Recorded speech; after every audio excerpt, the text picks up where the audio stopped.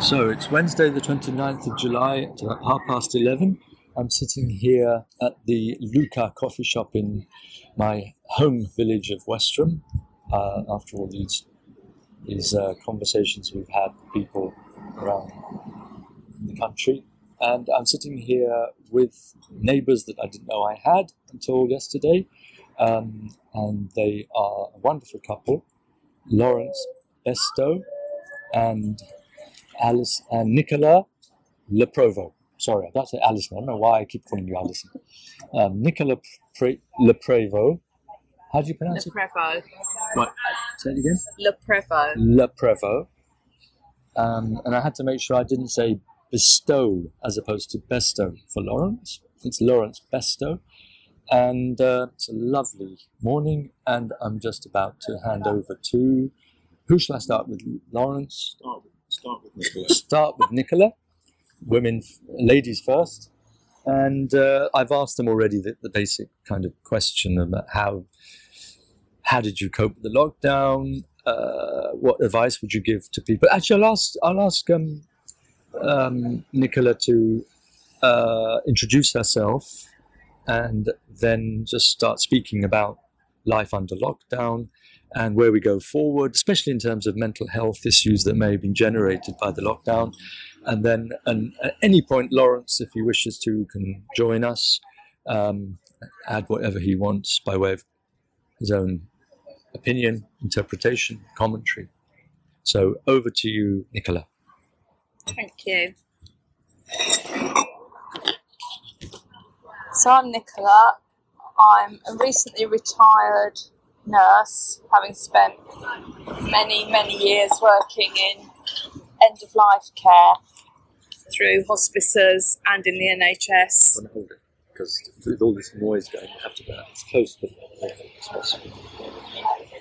Go ahead. So I'm very much about, when I've been at work, focusing on people, how illness affects them, and relationships that are affected by illness, and supporting both patients and families. So coming into a situation with COVID, where I was somebody who had to be shielding, was quite a different scenario to anything I'd come across before, really, as for so many people.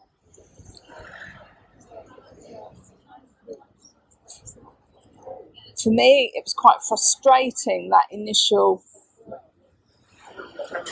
time leading up to shutdown, because I was thinking if I was still at work, I would still be involved in this. But I can't be involved in this because I've retired, B, because I'm shielding because of health issues I'd had last year. And how frustrating that was compared to sort of people that I knew who were really working hard, and knowing what people would be going through at work very much, and not being able to be part of it. So,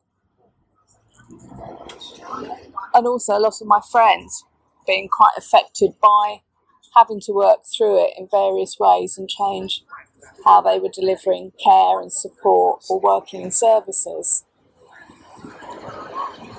So one of the things that's really kept us going and trying to keep a balance in life has been that re-engagement with the outside world as nature, really. Having lots of long walks, taking a spade and fork to a good part of the garden and changing the landscape at home and becoming productive. May I ask, what's your favourite walk around here?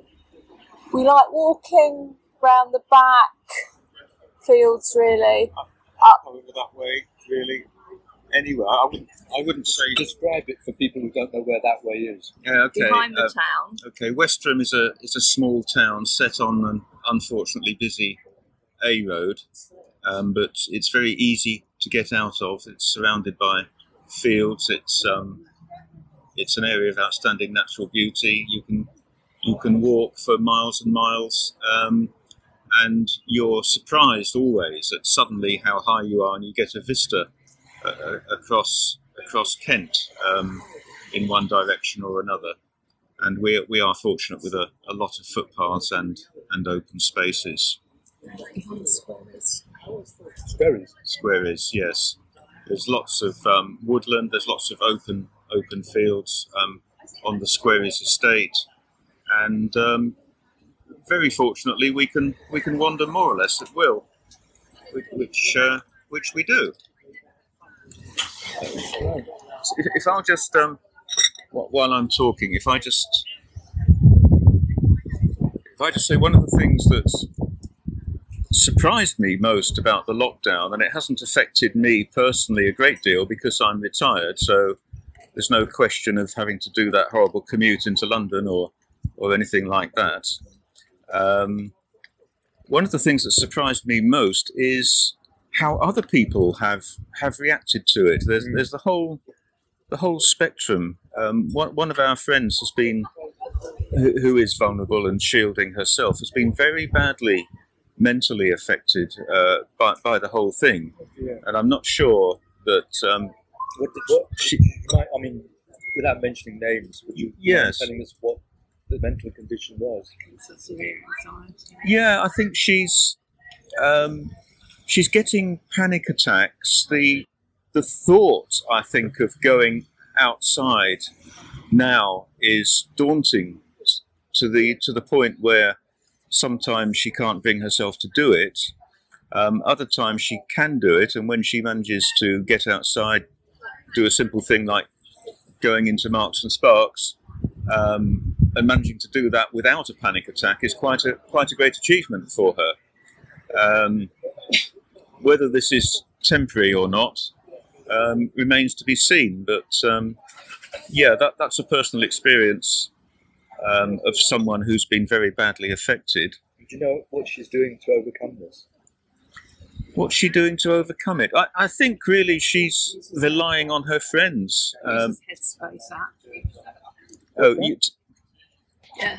She uses the Headspace app to try and do relaxation and calmness app on her phone.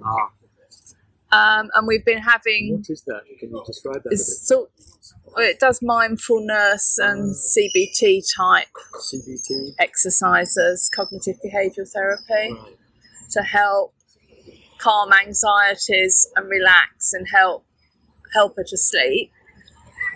We, as a group of friends, have been having twice weekly Zoom chats for about half an hour or an hour together, and just lots of texting and keeping in touch and sending photos to each other. So that's been one way of managing for us. Tell us a bit about mindfulness before we go further. Do you know much about it? I can't explain it. About what? Mindfulness. Mindfulness is about trying to keep your mind in the moment and not let it get overactive and look at other situations. It's about trying to just keep focused on your breathing, trying to keep focused on the immediacy of life and to re-engage with just being calm and quiet. Beautiful thought. That's a lovely practice. I've heard that they use Buddhist techniques for that. Yes, I use a lot of techniques. But a lot of it's breathing, relaxation. It's just trying to stop your mind jumping around everywhere else. Get a little bit of focus on something that's just present in your life at that moment, and not just start letting your brain race away with other issues or thoughts. It's about channeling your thoughts more. Yeah, I think the Buddhists call it the monkey mind that's jumping around like a monkey in the trees. Just stop the monkey jumping. Yeah. Exactly. Sort of like that. Good. So now where do you think... Well, go ahead, Lawrence. No, go on. Well, I was going to ask, how do you think we can turn this crisis to spiritual account? One of the other things I've been involved in through lockdown, and it's been more of that more recently than earlier, is that I did apply to be an NHS responder to do the check-in and chat telephone calls with the national programme. And a couple of the recent talks I've done, people have had very severe anxieties, not really related to lockdown directly, but just surfacing emotional baggage that has been kept suppressed, or they've had previous treatment for, some of it in mental health services, and how open people are to strangers, just having the time to talk. Yeah. And finding it just helpful to have a listening ear and some compassion. It's not actually offering anything that you would term as a therapeutic intervention. It's just about actually just being able to listen and acknowledge that they've had these feelings at that time. Yeah, someone told me that empathy manifested to a person who's suffering from anxiety is often the most effective way of getting into the subconscious levels where the anxieties come from. Just empathy, a friendly face, a smile, a look in the eyes. So it's really hard to do that on the telephone. So it really has to be about voice. And showing interest that you are actually genuinely listening. Yeah. So it's using listening and reflection, because you can't use the visual cues. Right. Have you had to do that by telephone? Right. So part of the responder role with the check-in and chat is that you are just telephoning somebody you've never met, right, or know nothing about, to try and help them feel a bit better. Right. That's a wonderful service that you perform. How many of those have you done? About a handful. Well done. Lawrence, would you like to... Listening to Nicola talking to these people as part of her volunteer service, from what I can gather, just from snippets of the conversation, the people are not really talking about the COVID situation at all. They seem to be talking about all and sundry. Now, whether these are naturally anxious people or not, or whether they would just like to talk to a stranger, is very difficult to tell. But my experience, correct me if I'm wrong, Nicola, is that they're not actually ringing directly, overtly, because of COVID. No. I would say out of the calls I've done, well, certainly one call I did, really the issues were not COVID related. I think that person had been referred to the service because the referrer didn't know what else to do and wanted something that was quickly available. Now, you were saying earlier, Nicola, that you thought that one thing that we should all be doing more is to go back to elements of our traditions that we have forgotten about or lost touch with. Would you like to talk a bit more about that? Well, I think I have thought long and hard about this through the current lockdown much more, but it's always been something niggling in my mind, and when I've been at work looking to be more holistic and trying to think about what naturally occurs that is helpful to us. So I've always had an interest in massage, aromatherapy, reflexology.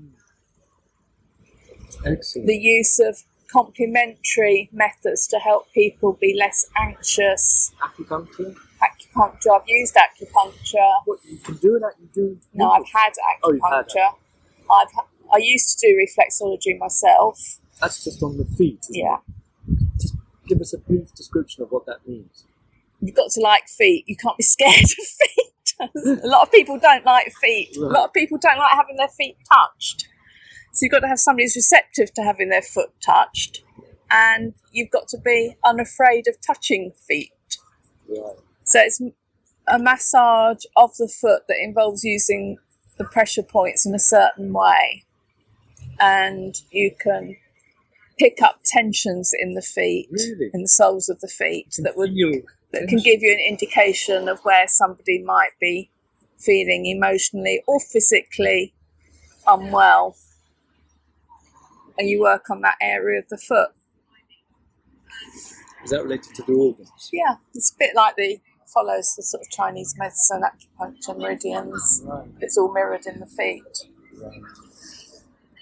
Wonderful. Lawrence, you were talking to me about the importance of the perennial philosophy of Aldous Huxley. And do you think there's any relevance in that philosophy for our present predicament?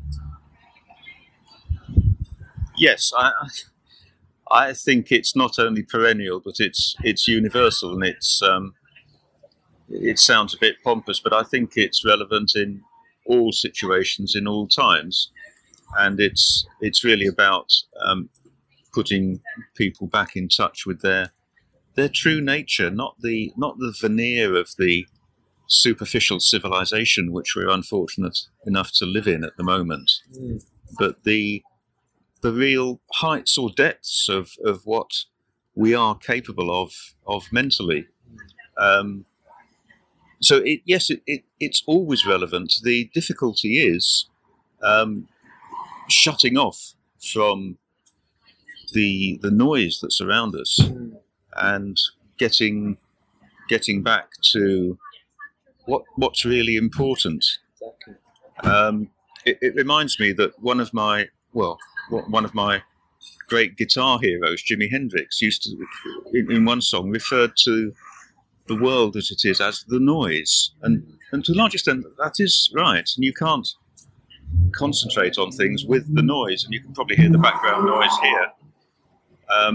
However, with various techniques under the umbrella of mindfulness, you can, in theory at least, maintain that mindfulness in any situation. That's easier said than done. I think it's easier to be mindful in the forest on your own or with a quiet companion than it is sitting here on Westerham High Street. But Right. but the other thing I'd like to say about the lockdown is that a lot of people have politicised it. The government's this, the government's that. Or they've now we've got a polarisation between people who will happily wear masks and people who won't, and they seem to be at one another's throats, which is sad. And it's not something like the Blitz where people are said to have pulled together. It's had a polarising effect. That's interesting. Yeah. No one trusts the governments anymore. People don't trust the NHS, or in the States they don't trust well, they don't trust the president, no, but they don't trust the medical authorities in the States, the FDA. What's the FDA? The Food and Drug Administration. The conspiracy theories are, well, I was going to say bonkers, but in fact, they're very popular, and it seems to be that they're growing. So where we'll go after this... Would you like to tell... I mean, I've heard some of the conspiracy. Would you like to just tell me one of the most plausible conspiracy theories you've come across?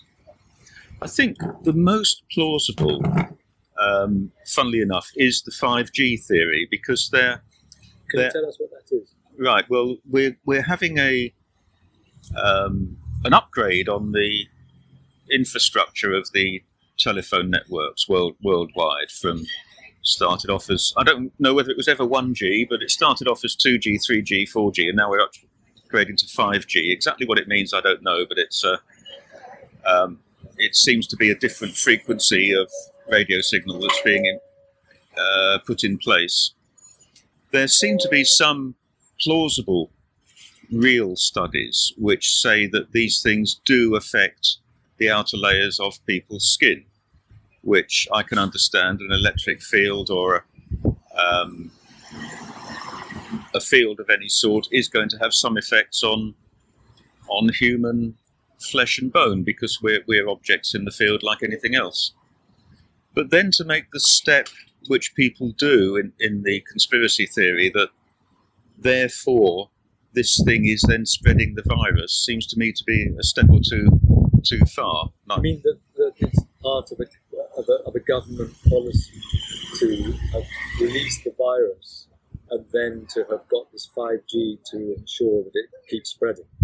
I think that's one aspect of the theory. I think another aspect of the theory is that the 5G is actually the virus itself. I mean, Really? once you start imagining these things, there's no limit, is there? And people have been attacking these masts, but it's partially understandable because we're faced with an invisible, possibly deadly threat about which initially we knew next to nothing. And it's not surprising that people will react in an irrational way. I know personally, when I'm faced with a real threat, and frankly, I don't see the virus as a real threat to me. Maybe I'm just lucky in living in an environment where I'm not particularly at risk. But when I feel at risk, I revert to kind of magical, perhaps pre-civilized thinking. It's the sort of thing where, if this doesn't happen, then I'm going to be all right. And there's no logic to it whatsoever. I don't know whether I've strayed off the subject there. No. Very interesting. I mean, would you like to talk a little bit about your own practice of mindfulness? Do you have a meditative technique? You said that it's easier to be mindful on your own in the forest. Yes. And what do? You just still your mind? Well, I think now, when I started meditating in my 20s, about 40 years ago, I was following the one of the Evans Wentz books. Yeah. Just repeat that. Yes, I was following one of the Evans Wentz translations of a Tibetan text called Tibetan Yoga and Secret Practices, which was interesting because one of the first techniques is you sit quietly on your own and notice your thoughts without trying to react to them.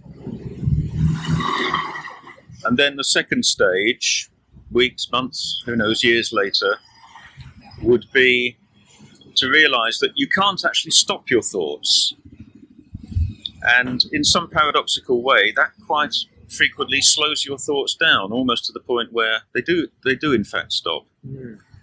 But what I try to do now, and it's not possible all the time, otherwise I'd be a saint, is to be here now, but in ordinary circumstances, like sitting here now.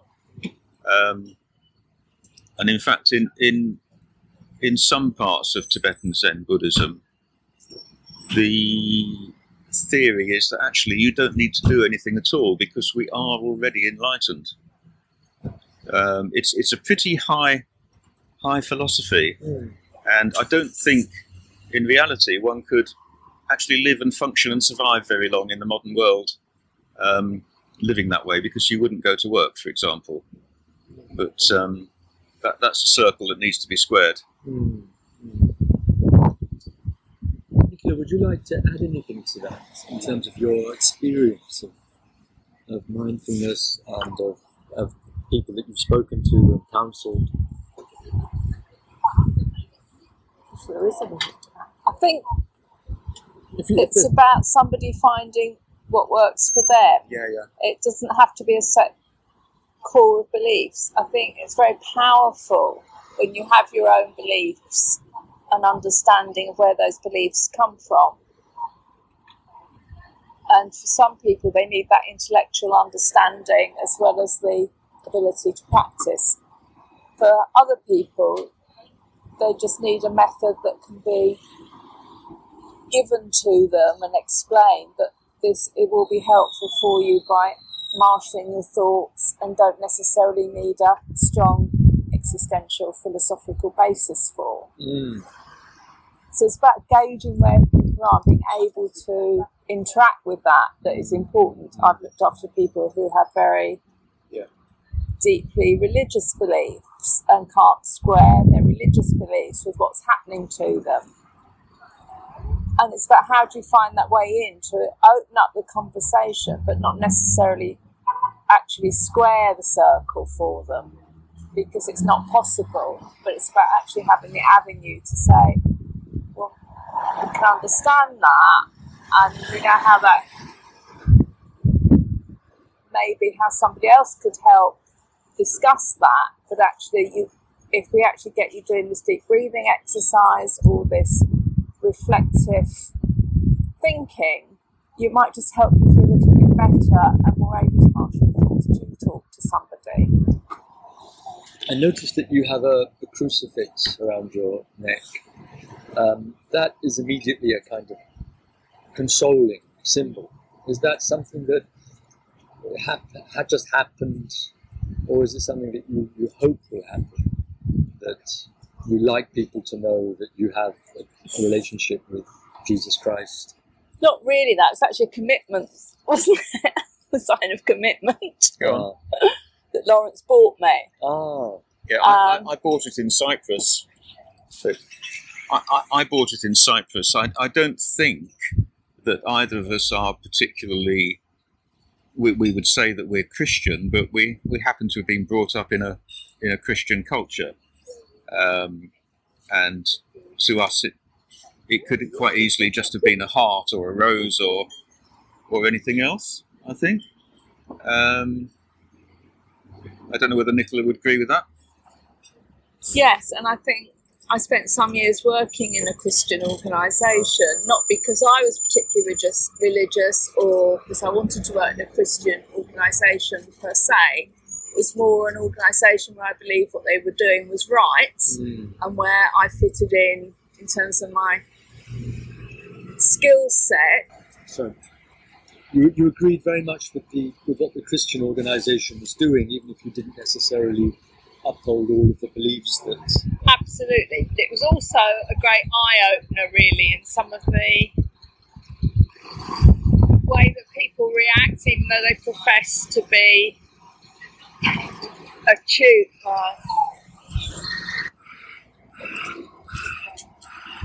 I really think that one of the things that this situation over the past few months has shown is that we need to have common kindness for each other still, and take much more time to reflect on the benefits of the things that are around us naturally, rather than keep looking for solutions being presented to us and artificial solutions. There's so much we can do to help ourselves and access and start to think about what the natural world and the old ways tell us.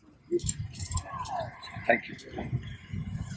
Yes, and I think that there's a distrust leading on from that of the vaccination program, which people seem to think is coming, potentially a compulsory vaccination program, or possibly a regime where people can only travel if they have a vaccination certificate. I don't know how any government's going to cope with that. There's a lot of opposition to it already. But yes, getting back to what is important, trying to accept that we are prone to illnesses and diseases, and that we can't control things, and that perhaps there are forces which we will never control, and we have to perhaps humble ourselves and realise that humanity is perhaps not all that in charge of its own destiny, certainly not at the moment in physical terms, but nevertheless, if you're totally in the moment, all those things tend to evaporate. If you can get there. Great. Thank you very much, Lawrence. That's wonderful. Thank you both very, very much for your time. I think there's also something to be said. Do you want to carry on? No, not really. I was going to say it's a bit about go ahead. our expectations of what can be provided for us has to change. We're not going to have eternal life forevermore, and we need to adjust the way we are to make the best of what we have, rather than keep looking to improve and have more. Thank you very much.